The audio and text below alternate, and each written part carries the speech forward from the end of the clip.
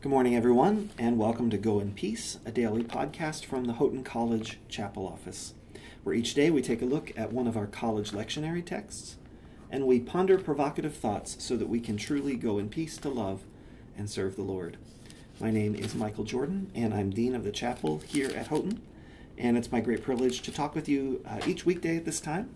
Today is Friday, November 20th, and our lectionary texts this week are on the theme of darkness and light. And so each day this week we've been looking at a text with that theme. And so glad to share one more with you now. Our texts for today are Psalm 91, 2 Samuel 23, 1-7, and Luke 11, 33 to 36. And I'd like to read that Luke text with you now and think a bit about it with you. No one, after lighting a lamp, puts it in a cellar, but on the lampstand, so that those who enter may see the light. Your eye is the lamp of your body. If your eye is healthy, your whole body is full of light. But if it's not healthy, your body is full of darkness. Therefore, consider whether the light in you is not darkness. If then your whole body is full of light, with no part of it in darkness, it will be as full of light as when a lamp gives you light with its rays.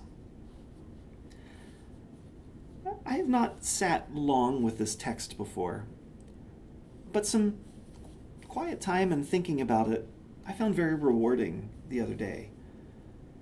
The idea that eyes let in light and illumine our inner selves is an interesting idea. I know that there are philosophers who wonder about the phenomenon of consciousness and the reality that we sort of perceive ourselves as kind of within our bodies looking out at the world, and how that came to be and all of that. It's an interesting idea, but we see little elements of that here, like that there's this reality outside of us, and our eyes, at least in this way of understanding it, that our eyes are the things that admit that light inside and make it light for our inner being.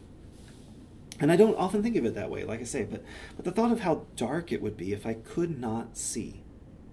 That part of the reality of those who are sight impaired, and again, differently depending on the level of impairment, right, is that it's not simply that I couldn't discern things that I love. I couldn't discern the people that I love, or I couldn't, function in the world with the things that I need to be able to see and that I'm used to relying on, that I have to find ways to adapt to that. That would be hard enough. But the idea that if my sight impairment were total, it would be dark all the time. And Jesus' command here, or his reminder, I guess, his warning, take care that the light within you is not darkness, is really sobering, because what he's doing is basically saying there's so much in you spiritually that depends on your ability to healthily receive light that is outside of you and admit that into your inner being. Does that make sense? Like often, again, we kind of, maybe in a willpower-oriented society, we tend to think about, how do I get up the willpower to do what's right? It resides within me. I know what I should do, and it's just a question of, will I do it? Will I put in will I give it the willpower I need to just press through and do what I know is right? Will I put in the time and discipline to discipline myself so that it's easy to automatically do what's right?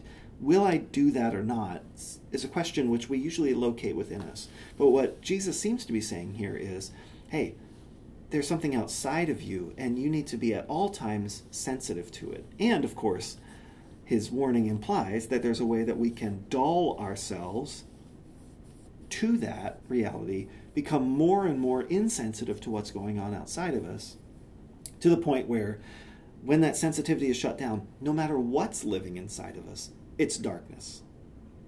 Does that make sense? That there's no matter how good we've become, no matter all the right things we do, if there's a point where we stop sensing what's going on outside of us, the things that we need to receive which are not already in us, then we're not going to be living consistently with how God's made us to live. So how do we do that? I mean, that's a huge question, right? But it changes the way I think that we think about spiritual discipline. We don't think about spiritual discipline only as a way to train ourselves to kind of do what's right in a given moment and kind of automate ourselves towards doing good. we also train ourselves for the sake of remaining more sensitive to what God is doing in the world. Right? Prayer and study and fasting and celebration and all these things, we train ourselves not only so that we can be better and better at exercising our will, we also train ourselves to love the good so that we can more accurately and more sensitively discern the good that's outside of us, so that we can more easily discern the light that's outside of us when it shows up, and appropriately discern it, filter it, and bring it into our beings. And that's a real problem, I think, in a self-centered culture. And I don't mean self-centered like we always, want more and more stuff. What I mean is, like, we presume that each person is kind of a distinct self, and that I know what's best for me, right? That if someone comes along to me and says, Mike, you really should do this differently, my first inclination is resentment, defensive-ness, right? To say, that's fine that you think that, but I know me better than you know me. And, this warning really chastens that, right? And saying, hey, your receptors, your eyes, your spiritual eyes, need to remain sensitive to that. So that in that moment when someone sort of challenges you, pushes back, you got to say, all right, I'm ready to listen. Like, I'm going to use my eyes now to see what's out there. Something new has come into my field of vision. I might not accept everything, right? I'm not going to say, like, what everyone has to tell me is necessarily right about me. You could be just as wrong as I am about me. But I need to make sure that my eyes are open and that they're working and that I can recognize good when I see it, that I can recognize light when I see it, because I want that light to be part of who I am. And I want it to be easy for me to admit new light in. What a word that could be right now for a very polarized nation. I'm assuming most of you who are listening are Americans, maybe not all. Right, but that idea that maybe I have something to learn from others is a really challenging thought to American Christians right now. Most of us sort of presume ourselves to be the right ones, and if other people would just listen to us, we would be better.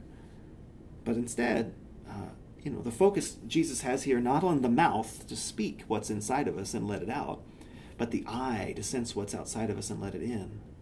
That's really chastening and challenging. Let me pray. God, we want to discern your good work in the world. We know that in the end, it would be very depressing if it was up to us to save the world from what is already inside of us.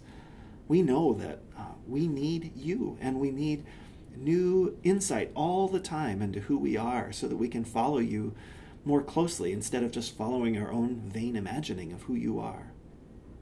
God, we can only do that if our spiritual eyes are healthy, if we're able to discern what's good and allow it in so that we can be full of light instead of opting for darkness instead. We pray, God, that you'll help us with that reality. That's a difficult thing. Make us willing to follow that and assure us of you going with us as we try to live in the world in that way which feels very sensitive and vulnerable. We ask this through Christ. Amen. Well, it's been wonderful to share with you this week about darkness and light.